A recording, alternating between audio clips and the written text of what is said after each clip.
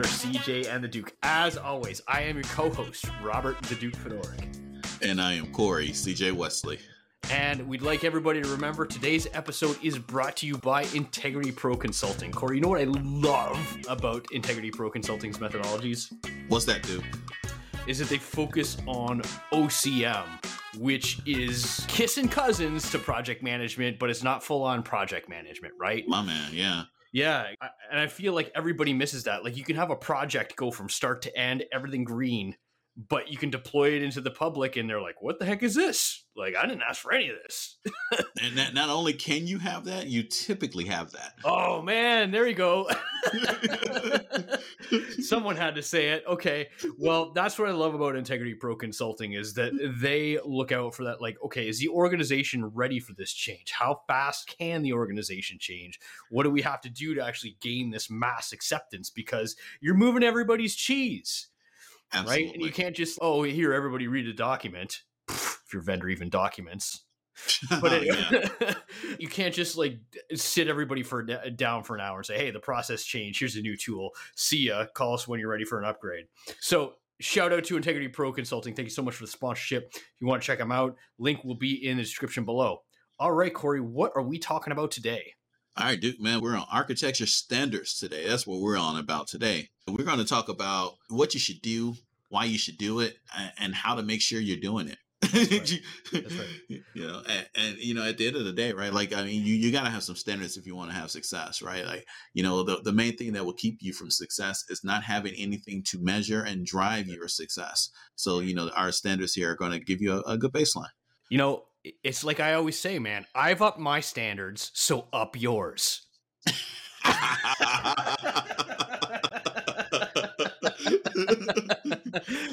Standards, that is. Yeah. All joking aside here, folks, like this separates the good architects from the great architects. And Indeed. if you're just, no matter where you're at in your ServiceNow career, if you're aspiring to be an architect, you want to listen to this episode, take serious notes, and start developing your own body of knowledge. Because nobody's got it all licked. Every architect just has their own kind of specializations and whatnot, and start building up your own body of knowledge so you can start adding to that in the future. Yeah, I mean, look, man, this is an ecosystem, right? And we all depend on each other at the end of the day. And it's one of the great things about ServiceNow, and has always been one of the great things about ServiceNow, is the great user community adding to that collective share of knowledge. And if you tap into that, if you pull from that, and then hopefully you add back to that, I mean, it just really creates success for everyone moving forward. Yeah. The other thing too is like, how do you know a best practice is a best practice? Huh. Because people have built these standards, right? They've logged like, this is a good idea. This is a terrible idea. This really worked. This didn't work. This worked in certain circumstances, and they all came together and wrote ITIL. Or something like that. Anyways, yeah. I mean, pretty, right? I mean, that's pretty on point, right? It's what, like I tell my kids, right? Learn from my failures, so you don't have to, do them, right? Like, yeah. I mean, that's all standards are, right? Like, it's a bunch of people who failed and got to the point where they found something that worked, and now they're passing it on. So, all right, man, you're up first.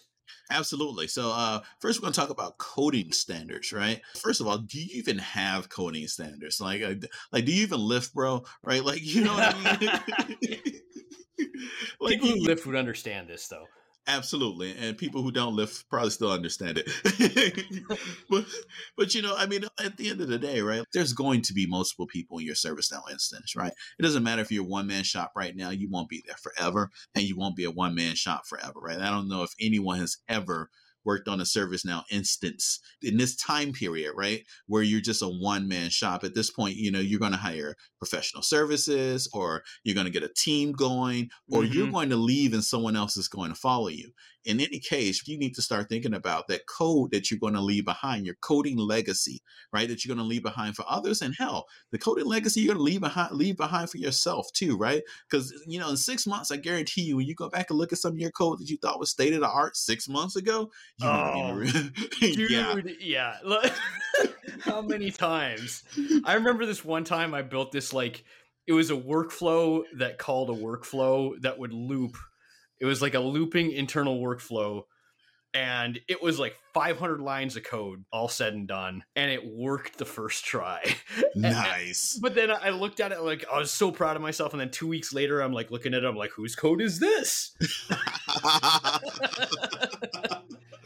So exactly. It's true. It comes back to bite you too. But like, so what would be good examples of coding standards? Yeah, so one of the things you want to make sure that you don't do, right? So you don't want to leave your log and your info statements in your code, right? So that's one of the easiest things that you can do is to eliminate is unnecessary log statements, because it's going to be really hard to track down actual problems in production, right, when you go live. I have worked on systems. I'll try to be very neutral and anonymous about this. I've worked on systems where I literally could not parse the logs because there were so many open log statements right into this thing. Like there were over 1 million log entries just in the previous 20 minutes. Yeah, I thought I had the good story. I had like 500,000 by lunch. You're like, no, like full on 7 figures in 20 minutes. 20 minutes, dude, 7 figures. It was nuts. I went to tell the PM on the project. I was like, look, there's no debugging here. Like this thing is, we'll just kind of keep throwing things against the wall and see what works. I mean, that's an absurd pace. Yeah. You know what I mean? That's like, I mean, we just do the monkey math. We're dealing with a not insignificant number per millisecond. Right. And yeah, so it's just one example. And clearly we can't, I mean, maybe we can get somebody on and we could talk this and just come up with example after example for a full episode. But oh, you absolutely could. Yeah. Once you start thinking about it and then start logging it into your standards document, your coding standards document, this stuff just like falls out of the sky. There are so many coding standards, like don't leave your info warns log statements open, comment them out before you go to prod. Don't make glide record calls from client scripts. Yeah. Big dummy, right? Let's talk about naming our variables correctly too, right? So that they're transparent and easy to read, and also making sure they're in the right namespace. Like we don't want all these global variables kind of hanging out, and causing issues. Or like GR everywhere. Yes. Yeah, you're just asking for trouble with GR everywhere, especially if you're not, throwing those things inside of functions. Or variable names that don't mean anything, right? Or yeah, I remember places that went down to the detail about like how you format your comments in a script include, and you kind of laugh at that at first, but then you read somebody's script include, you're like, whew, yeah, that was easy. Dude, I ran across the script include today, and it was very well commented. The problem is the comments were wrong. Oh, brutal. It was like, this variable is going to control whether or not this script include would do an insert or an update, right? And the variable's declared, it's got a value and everything, and that variable is not used anywhere in the freaking script. Yeah. Like, come on. Anyways, y'all that are out there in the field today, you're in such a profoundly awesome space. Like, I would give anything to go back in time, like 13 years when I just started, and write down everything that happened. Every hard lesson I learned about scripting, every hard lesson I learned about coding on ServiceNow. And just write it into a document that said it's a bad idea to do glide record calls from client scripts. It's a good idea when I'm writing, the fields that have an order, increment that by 1,000.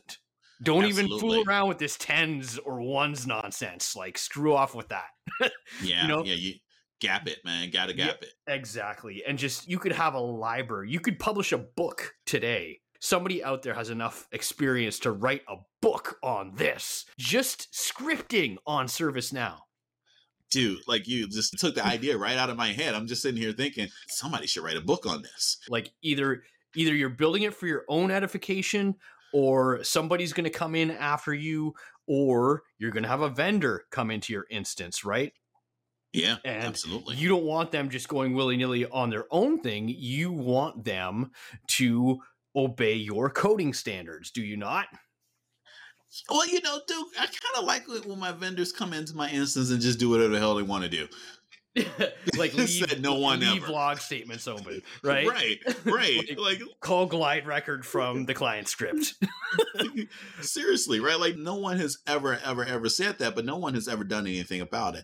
I can count on one hand, probably a couple fingers, the number of times that I get on a new project and my client hands over a document on, like, this is how we do things in our instance. Like it's happened a couple times, but man, like not nearly enough. Right. And it should. It really should. Man, I was angling for my intro to the next topic, but I totally forgot what I was supposed to say about Instant Scan.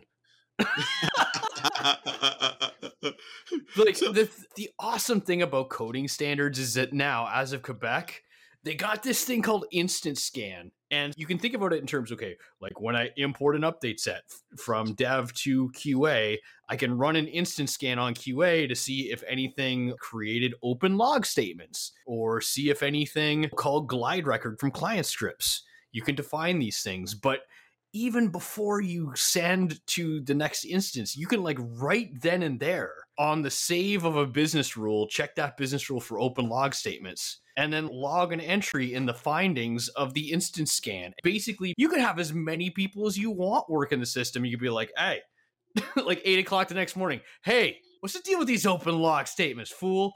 You know? Instant Scan, if you want to have architecture in your future, like get your skill up on Instant Scan, because this will be able to automate all the stuff that you are going to document right now.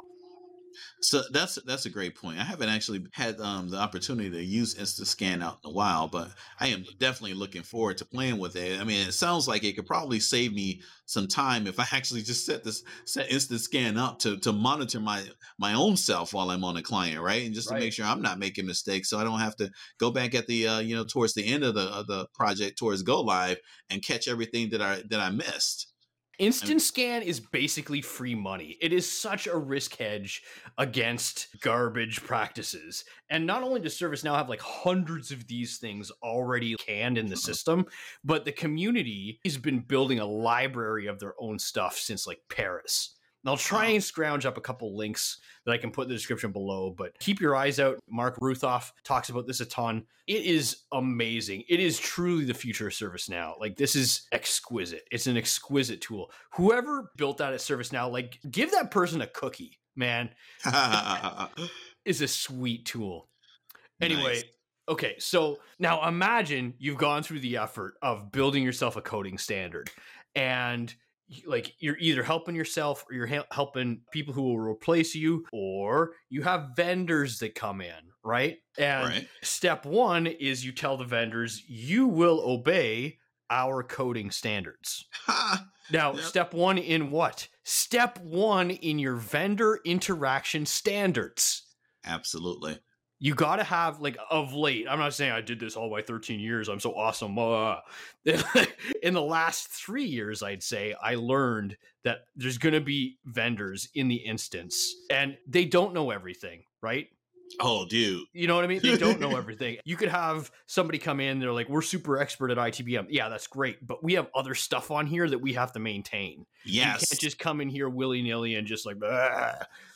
Like that fucking vendor out there, the ITBM vendor that's like with a 1200 line update set project, quote unquote, accelerator. Sorry, I had to mention that. But it's like one line in your vendor standards could be, you do not deploy undocumented accelerators, period. Done. Oh, you want to deploy it? Oh, everybody agreed to deploy it? No. That's fine. You just document it. And you tell us all the things you're changing. Man, and you see how fast their tune changes when they've got 1,200 updates.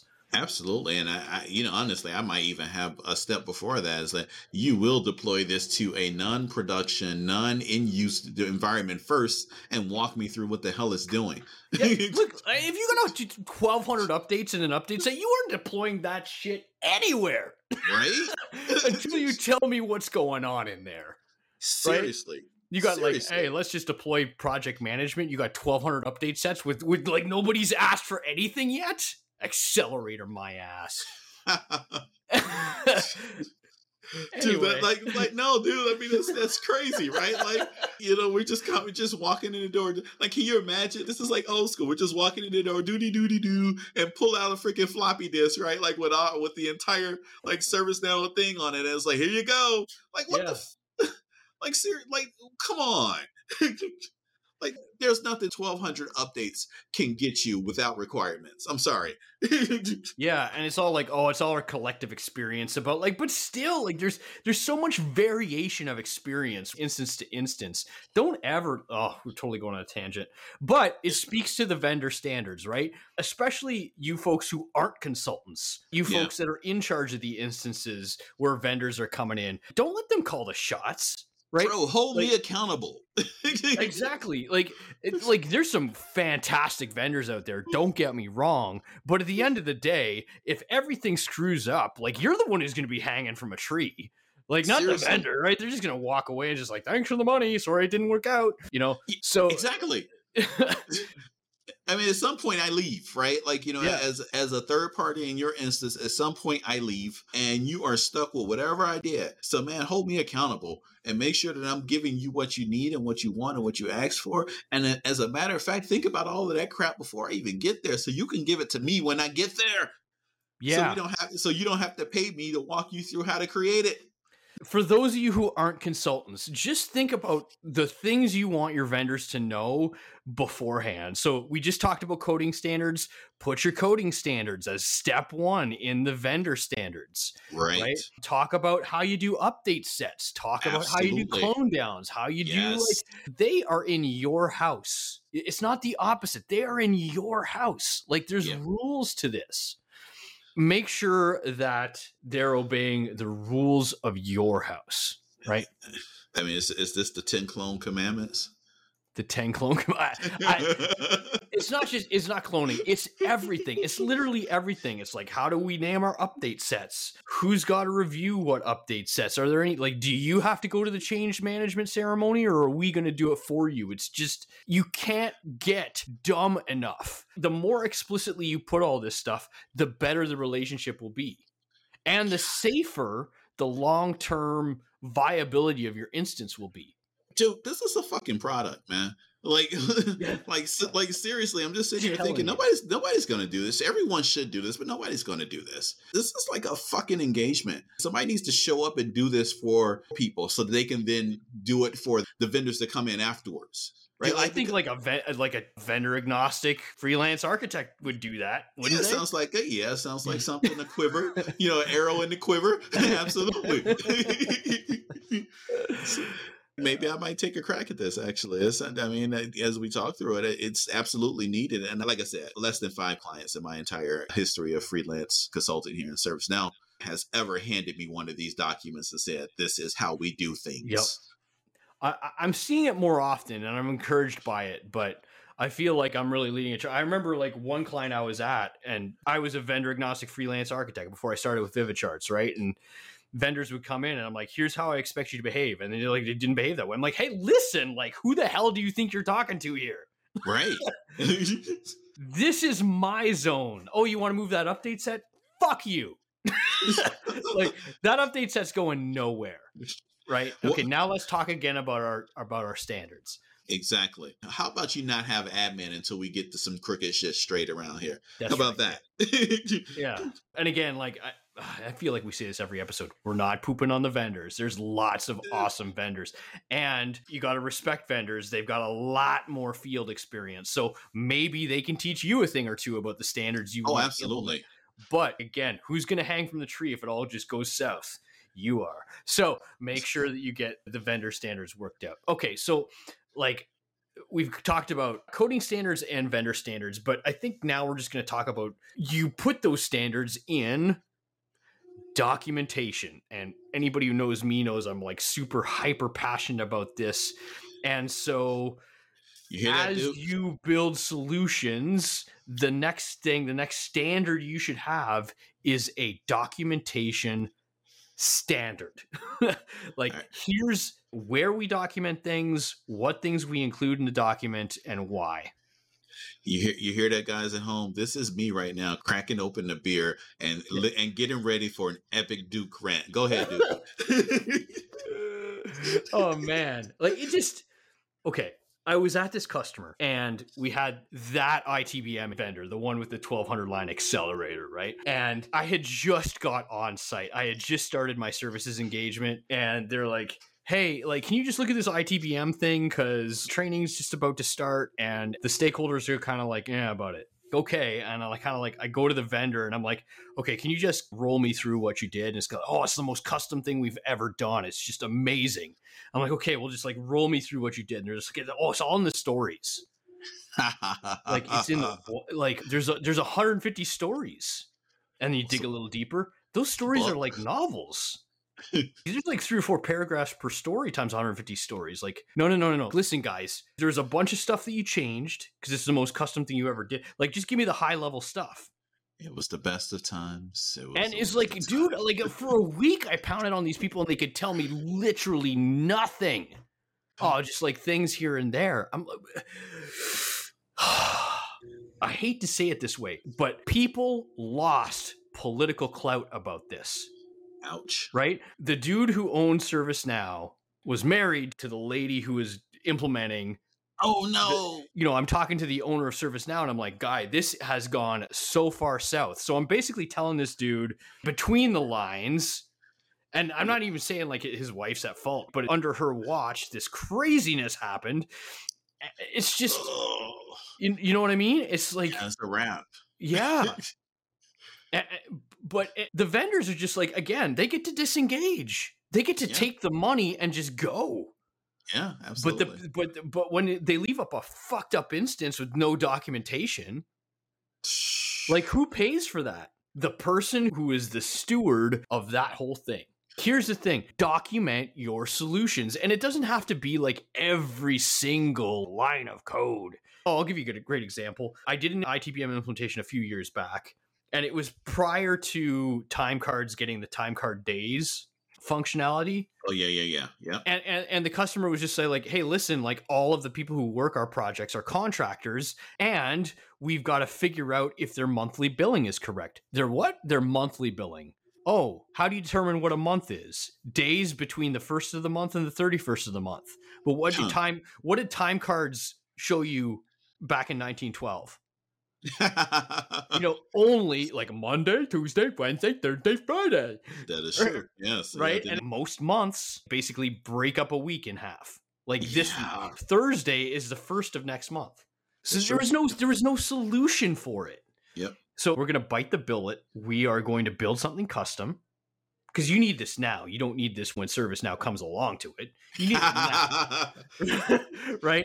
And it's like, we'll bite the bullet. But when biting the bullet, I documented it. I put it in a document. It's like, time card days doesn't exist. So we had to build this solution so that we could facilitate billing reconciliation process, which was super hyper important.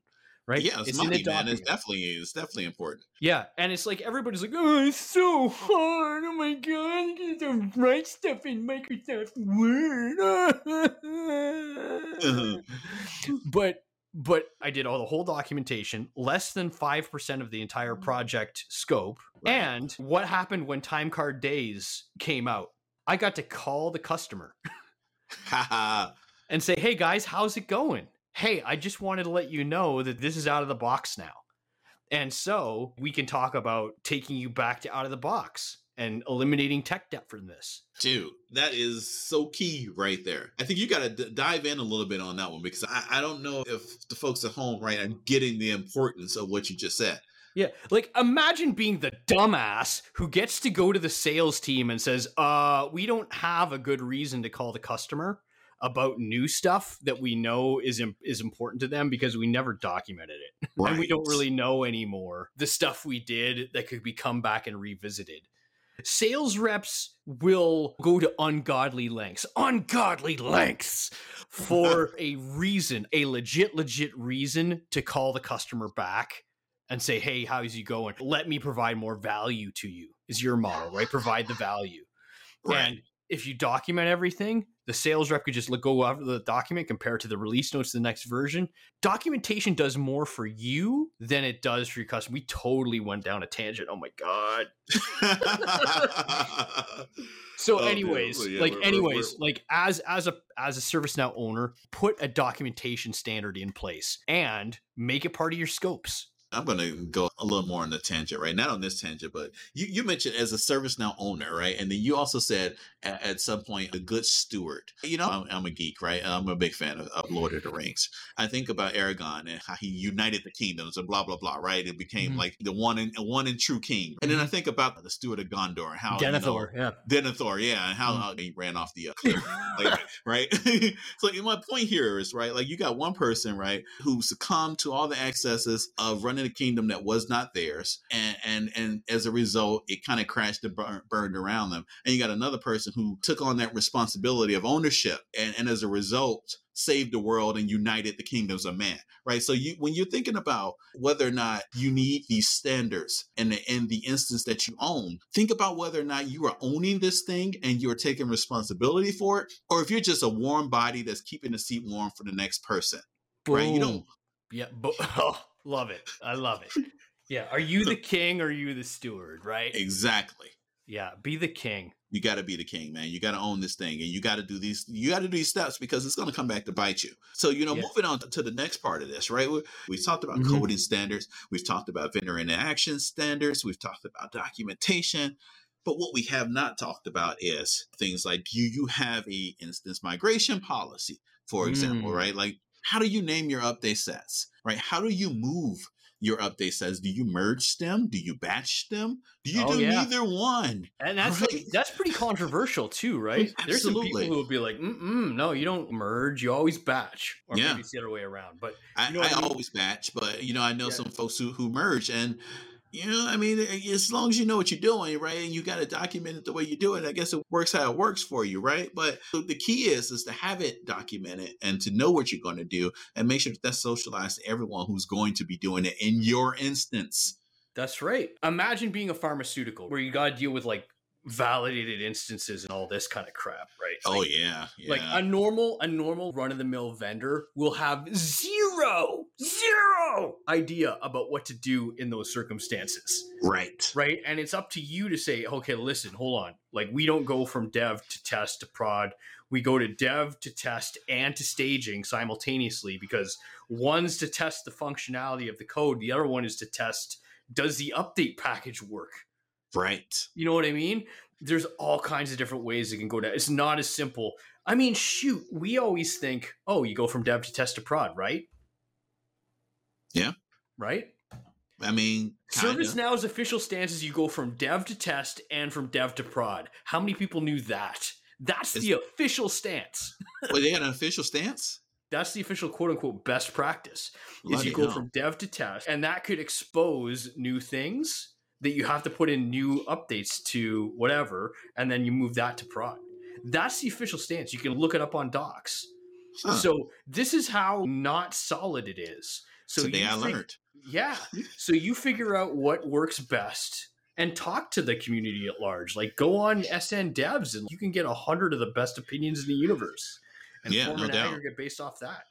And then come up with your own policy. And then when vendor rolls in, we're here with our 1,200 thing update set. You just be like, nah.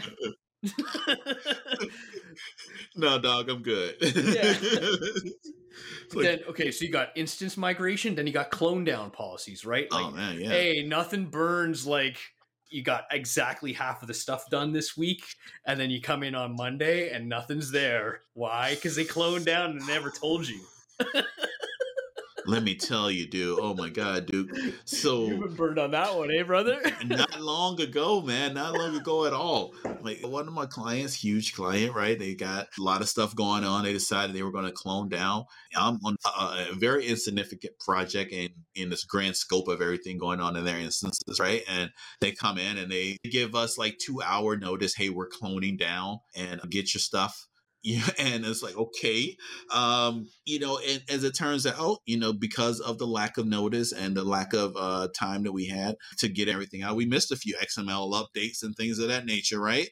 And, we come in post-clone and, now we got to recreate stuff. Cost us a week's worth of work. And more specifically, it cost them a week's worth of money.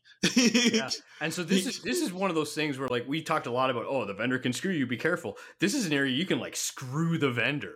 Absolutely. I tell all my clients now, look, when there's multiple vendors in the instance at the same time and you start thinking about clone, ask all of them where they are in their development process. If anyone tells you they're in the home stretch, stop cloning. Just stop the whole conversation around cloning. Wait until they get live, get everything up in production, and then you want to clone down.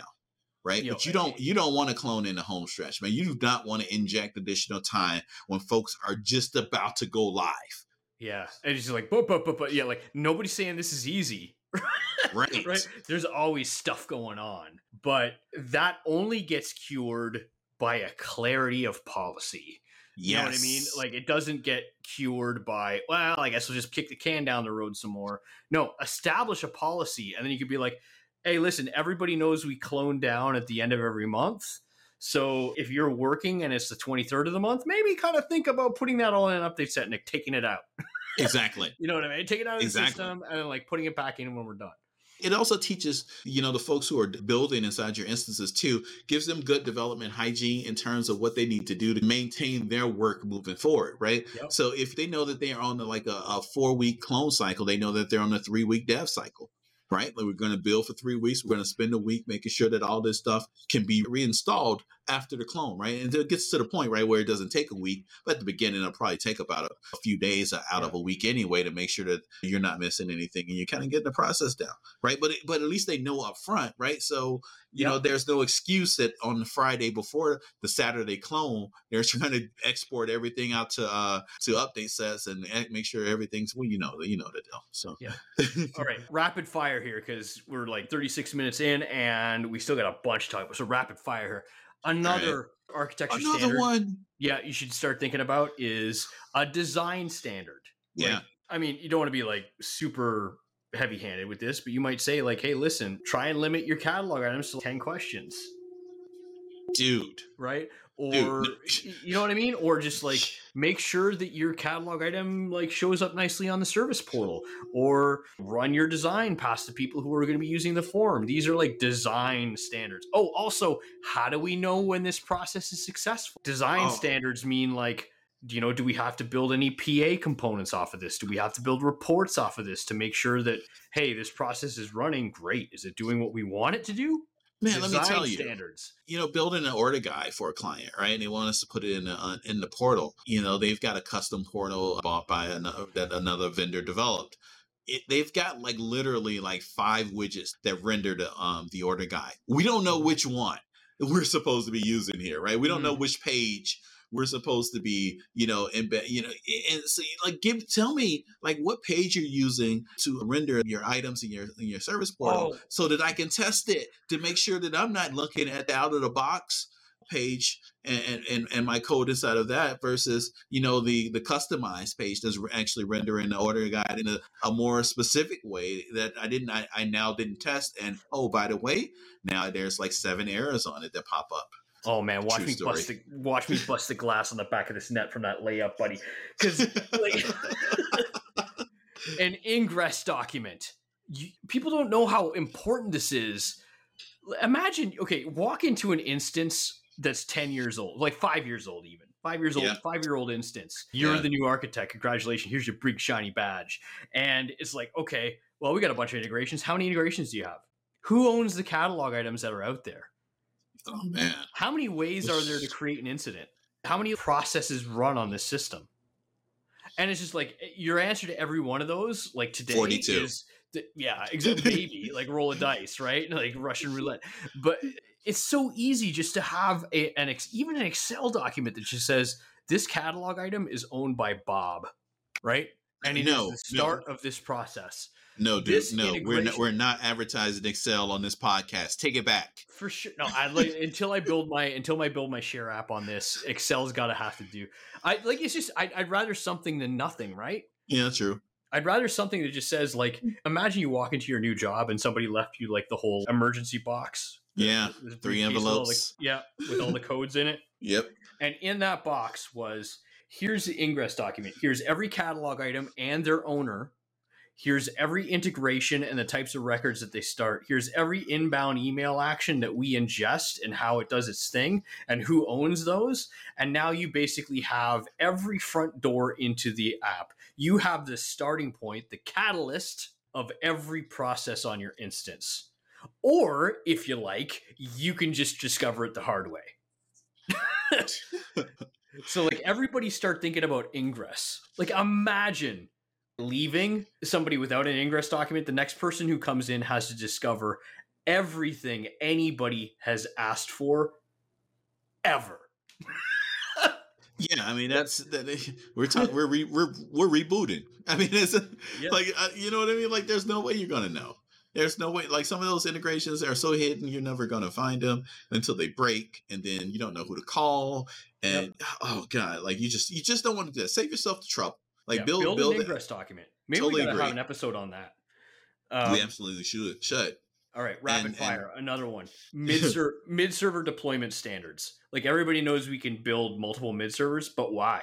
Yeah, this one actually doesn't come up often enough. I feel like it comes up pretty often in discovery projects, but if you're not doing a discovery project, I don't feel like many people take mid-server hygienes seriously. Right. And it's extremely important, because if your ServiceNow environment's in production and it requires a mid server, then it requires mid server standards. Like, it requires some architecture. It requires, some thought around how to ensure that the thing that the mid server is supporting continues to work in the event of a failure. This is now IT, right? This is now IT infrastructure. You got to treat it like it's IT infrastructure.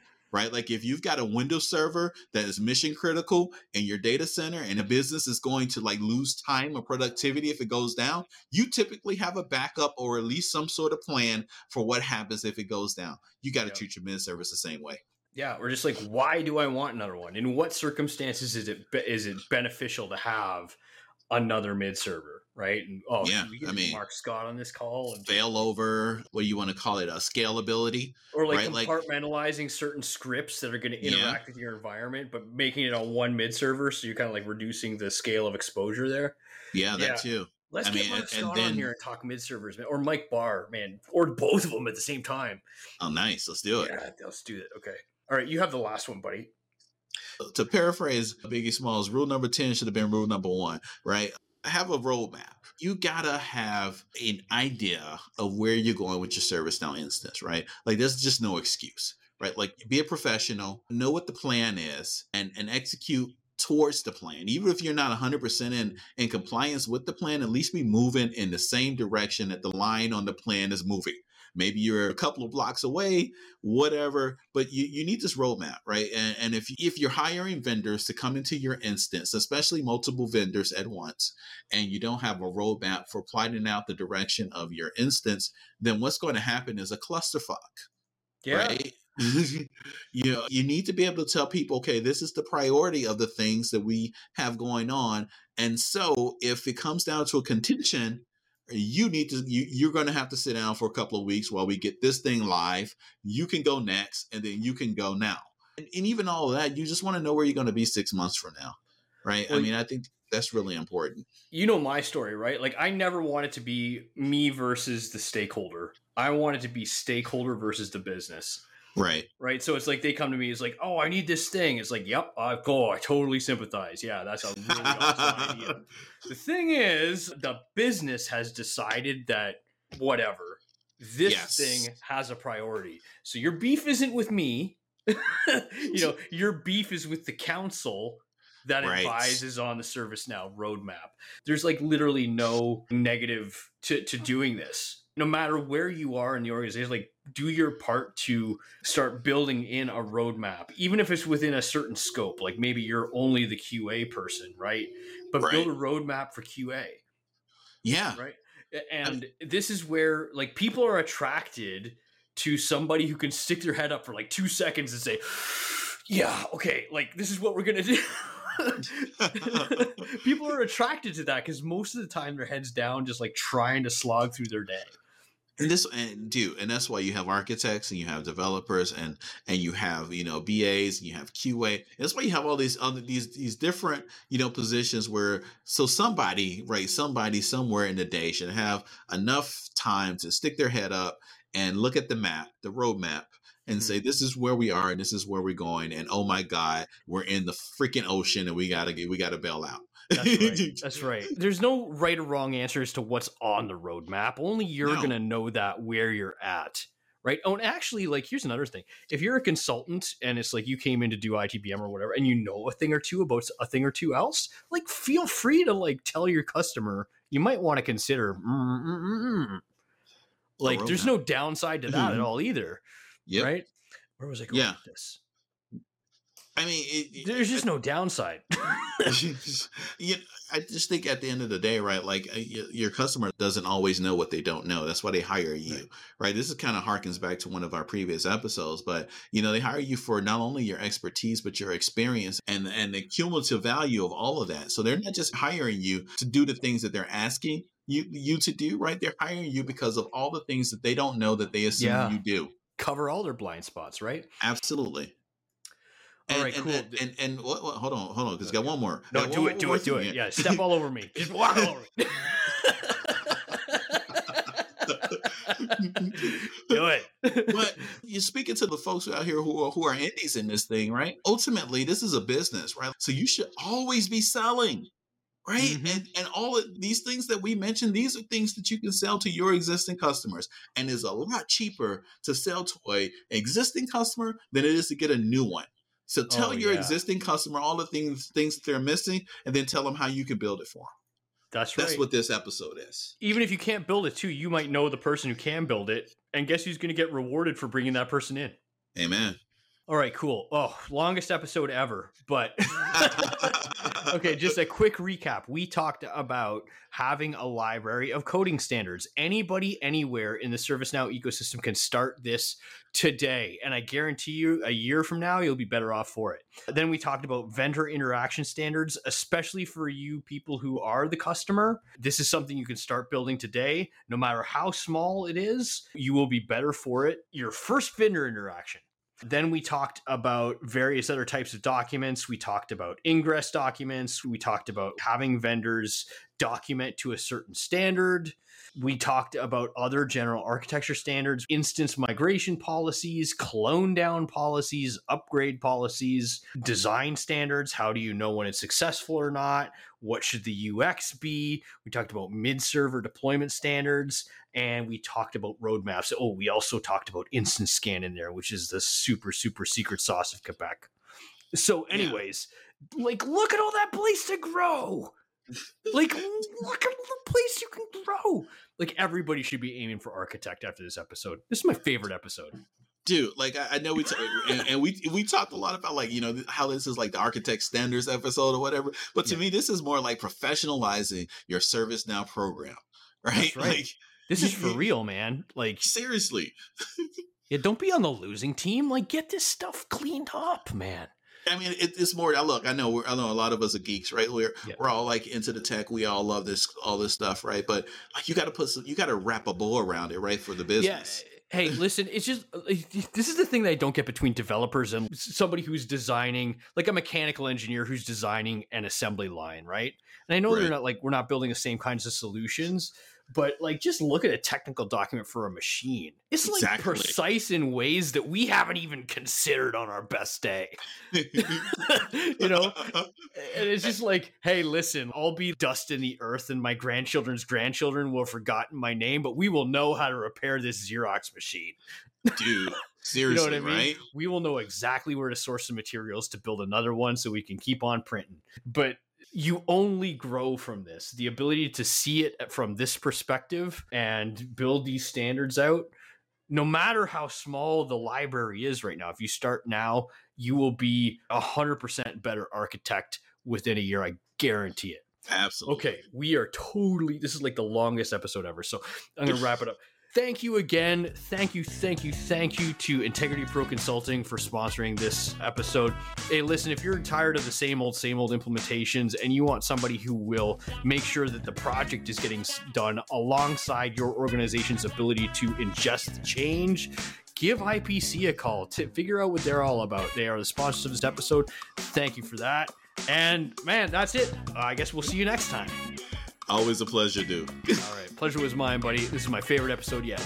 Absolutely. All right. Talk to you later.